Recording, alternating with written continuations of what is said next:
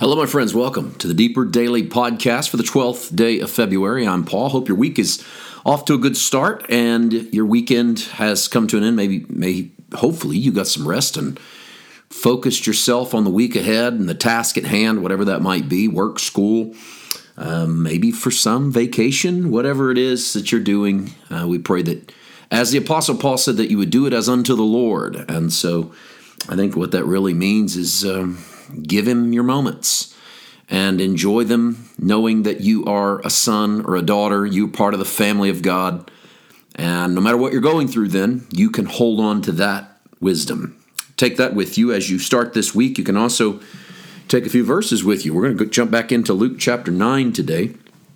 In this passage of taking up the cross and following him, I know that we can use this, certainly can use this as an allegory for taking up the heavy load, taking up that which is hard to bear, that this helps us to understand that sometimes in life we go uphill, not downhill, that sometimes we carry an unfair load compared to our neighbor, that some people carry things that seem impossible, physical ailments, maladies, mental things, anxieties, stuff put upon them by the world or the conditions around them, and maybe it's choices we made and maybe it's not. So it works for that, but I want to be sure that you understand that when Jesus said to his disciples that if anyone would come after him, deny himself and take up the cross, no one took it as an allegory for this is going to be tough, because the cross didn't mean things were going to be tough. The cross was a mode of execution. If you took up a cross, you died. You didn't take up a cross, carry it for a while, and go, boy, that's tough, I'll do it again tomorrow. It was Jesus' way of saying that you're stepping into the way of death. Now, it still applies to us in that way, in that when we follow Christ, we die to what we were. We die to the old man. We die to the path we would have taken without him. And I realize that that's a truism for any decision we make. Whatever decision you make, you die to the one you didn't make. But in the case of Christ, the difference is that Jesus leads into this story by telling his disciples that he was going to suffer many things, he was going to die, and on the third day he was going to rise again, which is, if you take that context, then when Jesus invites them to take up their cross or you to take up yours, he is not merely talking about death. He's talking about the kind of death that leads to a resurrection. He's talking about the hope of transformation. The hope of transfiguration, which is why the story of transfiguration is next, chronologically. It's why we go straight out of take up your cross and follow me because you'll rise. And then he goes and talks about his own decease with Moses and Elijah on the top of the mountain and transfigures in front of them. It's the hope that we will transfigure. Now, I'm ahead of myself because we're not at that yet today. We have a couple more verses.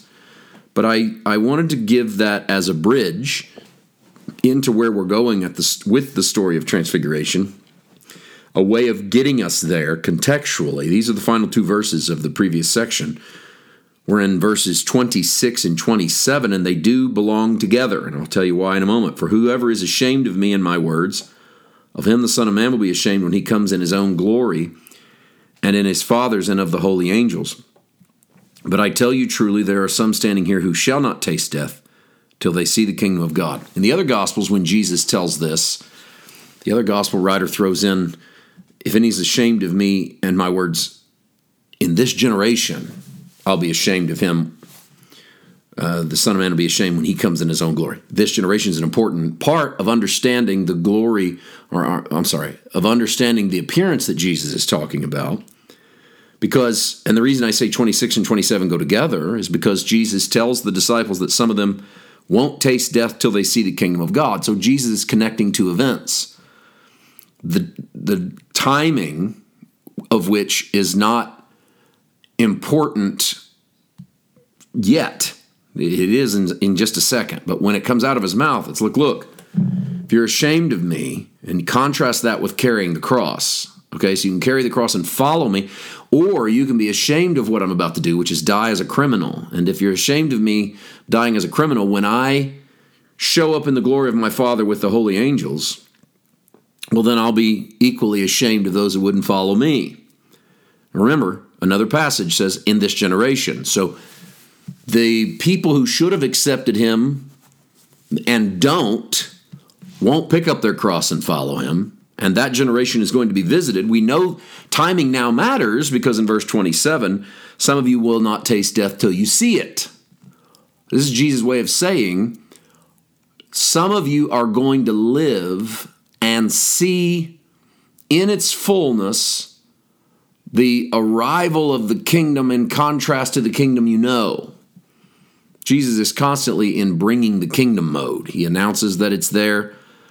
He preaches it. He announces it's in their midst. But yet he says you're going to see it coming in its glory. And that happens. In AD 70, the temple comes down.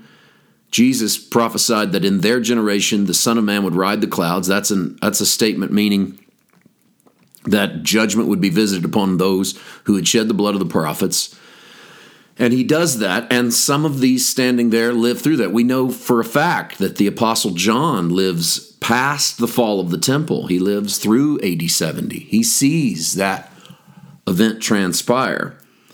And so when Jesus talks about being ashamed of him, that's not a verse you take out of context and go, well, if you were ever embarrassed to witness, well, he's going to be embarrassed of you.